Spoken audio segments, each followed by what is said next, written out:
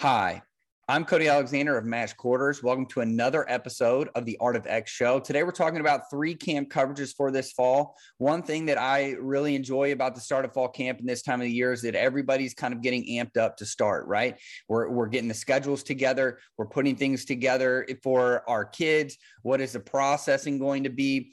And even for fans, it's kind of like, hey, what is my team going to add in this year? What are we going to look like this year? So what I'm going to do today is kind of highlight 3 coverage concepts that I really thought this fall, hey, these are some things that we need to be looking for, or hey, maybe we need to put this in to find some answers for things that we're seeing. So Swiss Army knife your defense. That's what the modern defense needs to be. It needs to be able to have multiple tools. You can't just be one thing. You can't just be a hammer all the time. Sometimes you need to be a scalpel. Sometimes you need to be a butcher's knife. So it just depends on what you need. So a modern defense needs to have some sort of a layering of scheme, needs to have multiple tools to answer multiple problems, because even at the higher levels, each week is going to look a little bit different than the other. People are going to start taking advantage of some of the personnel on the defense, or a tendency that you may have within the coverage system, or a pressure system that you have. So every scheme needs layers, and you need to have multiple tools to answer problems with. Static defenses will get you beat. I think we're now to the point where everybody kind of understands that if I just line up in a regular odd front 3-4 cover 1 defense, or if I am a 4-2-5 split field defense, and that's all I do, I don't do anything else, that you're going to end up with problems. People now have answers. With the proliferation of information through the internet, people have access to multiple different systems from multiple different people. You have tons of different, almost too much information on the internet. And now with everybody being relatively connected through social media, it's not hard to kind of reach out to somebody or to see something new. I believe in what's called passive pressure. And this is something that has been coming up really for the past couple of years, with kind of the popularity of simulated pressures and creepers. These are what I call passive pressures, right? Or Arnsparger, who's kind of the godfather of the fire zone, he would call them safe pressures, because you're only sending 5. You still have relative coverage stability in the back. You have most of your guys there. What we're seeing now in the modern age is that these spread offenses have gotten so well at creating space and taking advantage of it that you need a 7-man distribution at almost all times and on all downs, right? From first down all the way through third down. So creating these passive pressures, and I'm a big guy on wordplay, that, hey, we're not necessarily going to all out blitz every time and kind of force the issue every time. I think when you are a lot better than your opponent, that's an easy way to kind of, kill them fast. But most of the time, with everybody kind of being equal, how do you kind of create that scalpel, right? That pinpoint pressure that you need while keeping that 7-man distribution. Access to different looks and tweaks to scheme can be an advantage. Looking different each week, but not changing the wholesale scheme. I think that's kind of that fine line of, I want to create doubt within the offense that I'm facing, but at the same time, I can't just put in a whole new defense every week. It's not like we have time. You go to college and they have less time. You have the NFL and they have less time. So what we're seeing is from every level of football is that you are kind of getting less time to teach these things. So how are you going to be multiple? How are you going to be flexible? Adjustments to looks is a great way to do this, but players don't need a new scheme. Like I just said, we don't need a wholesale change every time that we're going to do things. So let's talk about applying passive pressure. What is it? Any scheme that changes a look or adds pressure without adding more than 4 rushers. That's what a passive pressure is. That's what I consider a passive pressure. That's a simulated pressure, and it could be where you show presentation, or you can have it be an off-ball simulated pressure. Anytime you're going to add pressure, Okay. But you're still only going to rush 4. I consider that passive pressure. Best examples, creepers and sims. They have become so popular over the past few years. Whether you're a 3-down team or a 4-down team, being able to get into these creepers and sims and being able to pinpoint attack the offense, attempt to create a numbers advantage by keeping the running back in. These are all things that people have been talking about and kind of an increasing opportunity for defenses to kind of put it back on the offense. Can also be tweaks in coverages to change the look for the QB.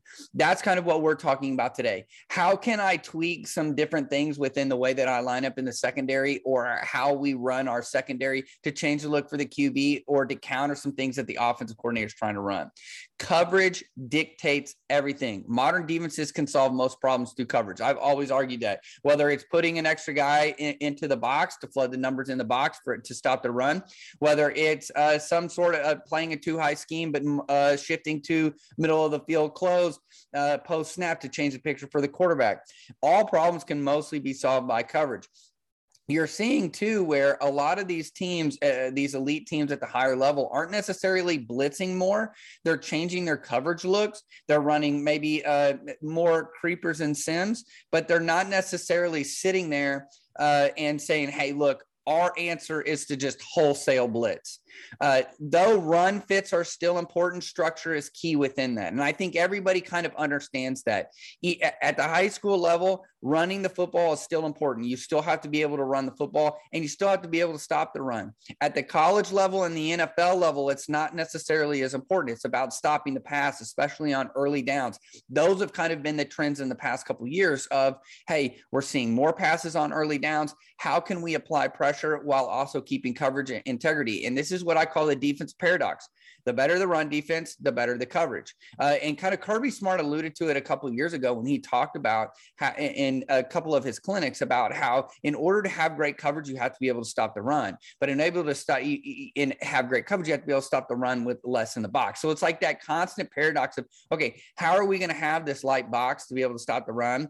But we also have to have a kind of a maxed out secondary in a 7-man distribution. And that is the defensive paradox. Now, you can do it with players, and that's kind of what Georgia did. Georgia just had better defensive linemen than anybody else in the country. They had great box backers that they could use within their blitzes. And then it kind of alleviated some of the pressure for that secondary. And so they just had an elite defense because they had elite players. But what do you do when you don't have those elite players is that you have to start changing the looks. You have to be creative within the way that you do some things. And so this is what we're talking about today with, hey, how can I keep my box structure the same, but maybe tweak some things on the back end? Football is a pass first game, and it's just ever increasingly at the high school level. It is a pass first game at the college level, and it is definitely a pass first game at the NFL level. Passing even at the high school level is more efficient than ever. Analytics shows us that running the ball is less efficient.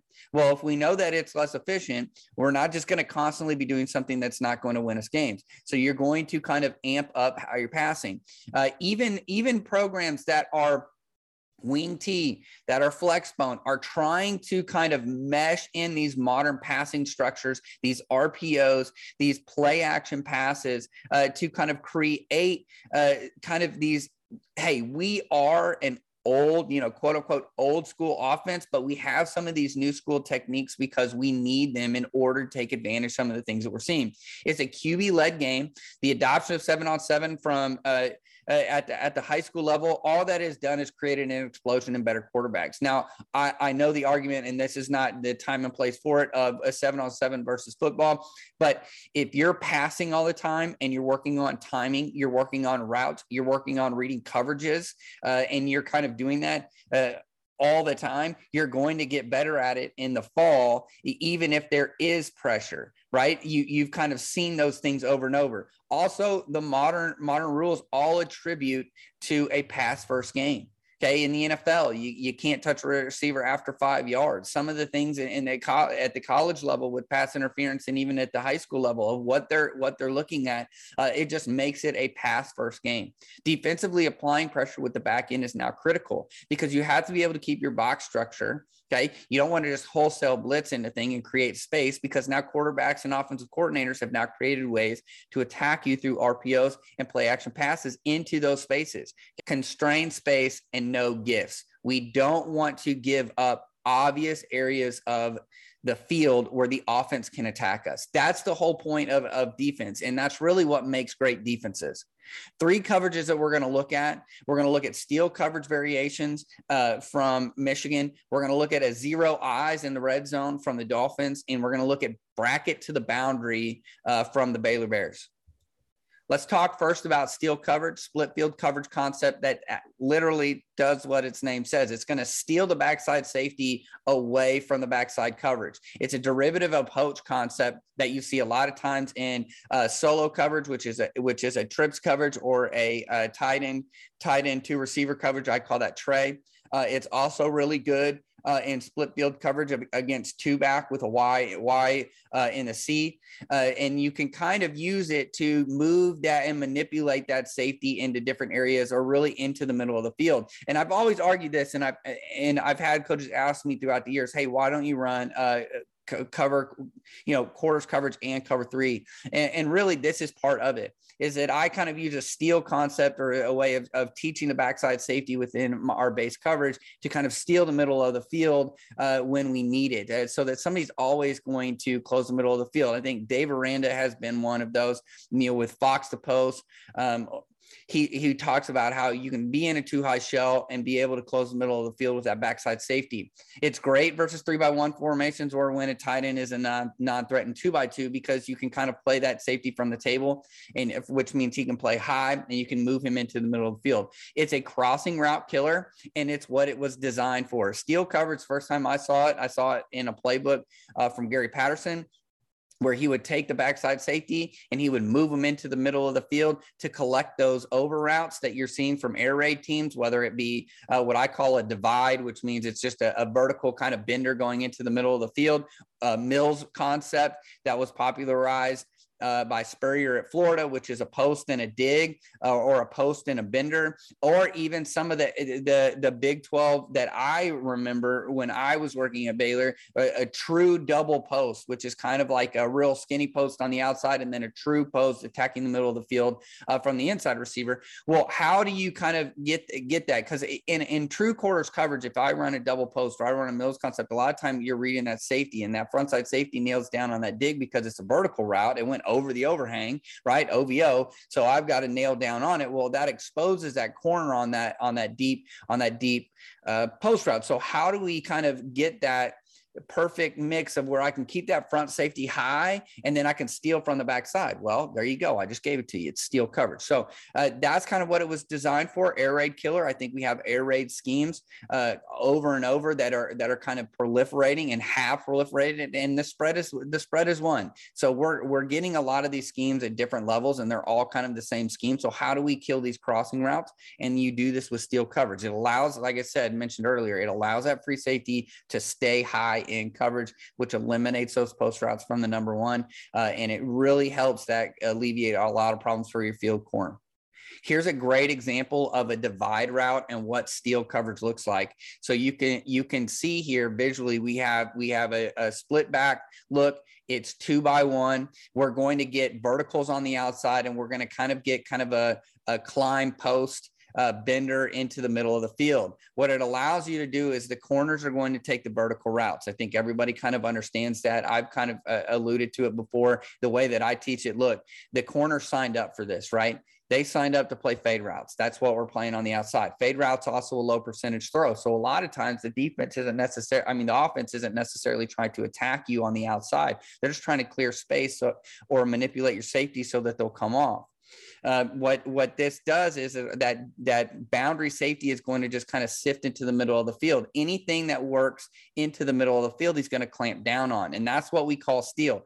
That field safety is just allowed to kind of what I use, the technique is sway on the hash. He's just going to sit on the hash. He's going to read the quarterback's eyes, and then he's going to attack any vertical route. And so that's kind of where we get this steal concept from.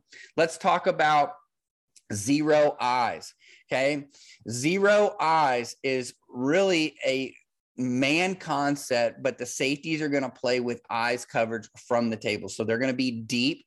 They're going to play from the table, meaning that they're going to play with their heels on the goal line. This is a great coverage when you're kind of in that no man's land of like 15 to 10, where it's not necessarily a goal line, right? But it's not necessarily high red either. It's in that middle area, and those safeties are now allowed to sit on that goal line. It's a man match concept, meaning that once the men switch, we're playing man on them, right? So if we do get some sort of a rub route, or we do get some sort of a high-low scheme, we're going to play those high lows. The safeties are going to be the low, and the corners are going to be the high.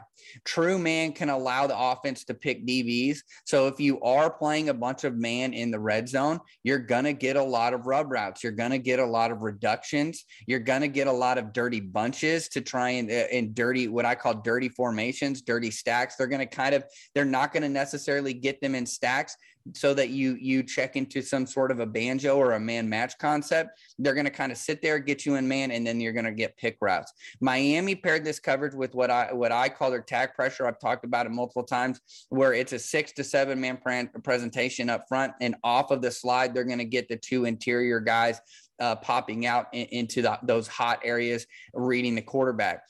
So essentially what you're going to get is you're going to get man coverage on the outside, or what I call mod, right? Off man outside and deep. With the corners, you're going to get the safeties, and you're going to get the pop outs with eyes coverage. The eyes coverage is really for anything underneath that's breaking in. Okay. You just want to get in the quarterback's vision. The safeties are then going to sit right on the goal line, and they're just going to nail down on any route concept that breaks inside or that goes low. And they're just going to nail down on it with eyes to the quarterback. Safeties can squat on the goal line, and then they play the eyes of the quarterback. That's why it's called eyes coverage. It's not hot coverage, kind of, that's the other term for it, hot coverage. So because we're not playing 2 under with 3 deep, we're really truly playing 4 across on the secondary, and then we're nailing down on anything coming from inside with the safeties and anything outside with the corners. And so to me, this is a great meshing of, we're going to play zero coverage, but we're going to do it with rules. And we know a lot of times we're going to get some in-breaking routes, or we're going to get tight when we give this presentation, right? This 6-0 or 7-0 presentation. We know what we're going to get from the offense. We're going to get reductions. We're going to get motions. We're going to get it and try this. And this is exactly what the Jets did. They got them in a real tight alignment, and then they ran some high-low. One thing, if it's not necessarily easy for the offense to pick you, they're going to run these high-low concepts where they're going to send somebody deep, and they're going to squat somebody low and try and get that quarterback to just kind of get at both of them high, get it that ball, and then let the ball carrier kind of run to the end zone. Visually for you, what the Jets ended up doing is, on the left-hand side, they ran kind of like a double dig Mills concept. And to the other side, they just kind of ran a curl wheel, right? So to the defense's left, we're getting a curl wheel. To the defense's right, we're getting this kind of this Mills concept. Well, the pop outs are going to get in the way of that dig, that underneath dig coming into the middle of the field. Both safeties are going to nail down on the underneath routes. Right. So what you get is this layering concept where you have on the Mills side, you're going to have the corner on top of the outside receiver. You're going to have the safety in between this kind of bender dig versus the actual flat dig that's meant to suck that safety up. So he's in the middle. Then you have the pop out players who are underneath of that low dig. So you have a low, an intermediate, and a cap defender all on the defense, all created by man coverage. To the curl wheel side, the safety triggers down the moment that he sees that receiver sit, thinking that okay, here we go, that the quarterback's going to get the ball out, and he actually beats the receiver on the curl. Well, you can't throw that. That's covered. And the corner, who's staying high because he's not nailing down on anything, that's not his job. He's the cap defender in this man match, this kind of zero eyes concept, just stays high. And as the wheel projects and progresses and it works into the goal line, he collects it because he's patient and he's sitting on the goal line. the point here in the red zone is that everybody needs to be on the goal line, and you have to be carried in. You have to put your heels on the goal line. You have to dig in, and you have to be patient. The safeties are aggressive to nail down on anything, and then the corners are patient, overlapping on anything that goes vertical. And so what you get again is this layering concept of low, intermediate, and cap. And you all have created this from a man coverage, right? And a great concept in tag, which I will make sure to link the article for you in the show notes. Finally, bracket to the boundary. Most coaches only play bracket to the field. In fact, if you talk to anybody that plays bracket, most of them are like, oh, no, you can't play bracket to the boundary, a majority of them. But there is a way to do it, and there is a way to teach it from your quarters that you already have in your too high scheme. Inside leverage of quarters and cover two can cause issues into the boundary. You can, and we've all done it. Anybody that's ran quarters enough, you know that you met a team that has played some sort of scheme with where they're either running kind of a curl out, they're running these fake bubbles. They're trying to get that whole shot into the boundary because it's a quick throw for the quarterback. It's not very far. That corner nails down on it. The safety's too high because he's coming off the hash. Again, it's a quick throw, so the safety doesn't have time to react to it. So we've all had issues with that. The other thing too is that you have angles, right? If you have your overhang inside that slot receiver, he has an angle on your overhang, and just creates an easy way for the offense to kind of do some different things and run actions or even screens within the boundary. Placing the overhang outside of the receiver forces the issue early, right? It forces that receiver to really, if you're going to block, we're going to play on your rules. You're going to have to literally turn out to me. So right now it allows that safety to see, oh, he turned out to that guy. His hands are up. His eyes are engaged. Okay, now I can come hammer down into that crease area and allow the overhang to play in this. It also is a great way to kind of bang the buzz on that, right? He's going to work through the receiver, constraining the space, forcing the issue on that receiver. Also, if you're going to get any kind of horizontal screen or you're getting any horizontal movement, you're already outside leverage to see that at the very beginning of the play. And so you have that leverage, and it allows him to kind of what I call cough, right? Curl over flat, to sit in that area. So if they are trying to get some benders, they are trying to get some curls into the boundary, you've already got that. Baylor did a great job of this all year, where even in their regular defense, if they put the nickel to the boundary or you get formation into the boundary, where they would kind of play that guy outside in and really force the issue. And I think it's a way, and it's kind of an out of the box way of thinking, hey, we can play some of these bracket rules. Now, it doesn't fit like a true cone to the field. You're not because the space is constrained, but to have that kind of dominant presence on top of that slot and really working through him and banging him, knowing that he's got a safety kind of on top of that receiver, it just opens up a lot for the defense, and it kind of it forces the issue for that receiver, whether he's going to block or whether he's not going to. So outside leverage for screens and outs, you've got him working through the receiver to constrain that space. One of the big things that you see on these overhangs is those little snag routes where you're going to work vertical off of a play action. So you have that wall two player kind of working back into the box because he's got play action. You don't have a push out, so the corner's not triggering. So you just have this kind of fake fade that runs vertical, and then they just sit that snag in there on an option route, and he just has to turn away from the overhang. Well, if I align him on top of that guy, that 5-yard snag route, I have a defender, my overhang working through that, and he's going to be right in the way. He's going to bang that guy right at about 5 to 6 yards where he would sit anyway. Where's he going to go? And lining him up on top, if I'm already working through that receiver and you run a slant route, now the safety triggers down on it.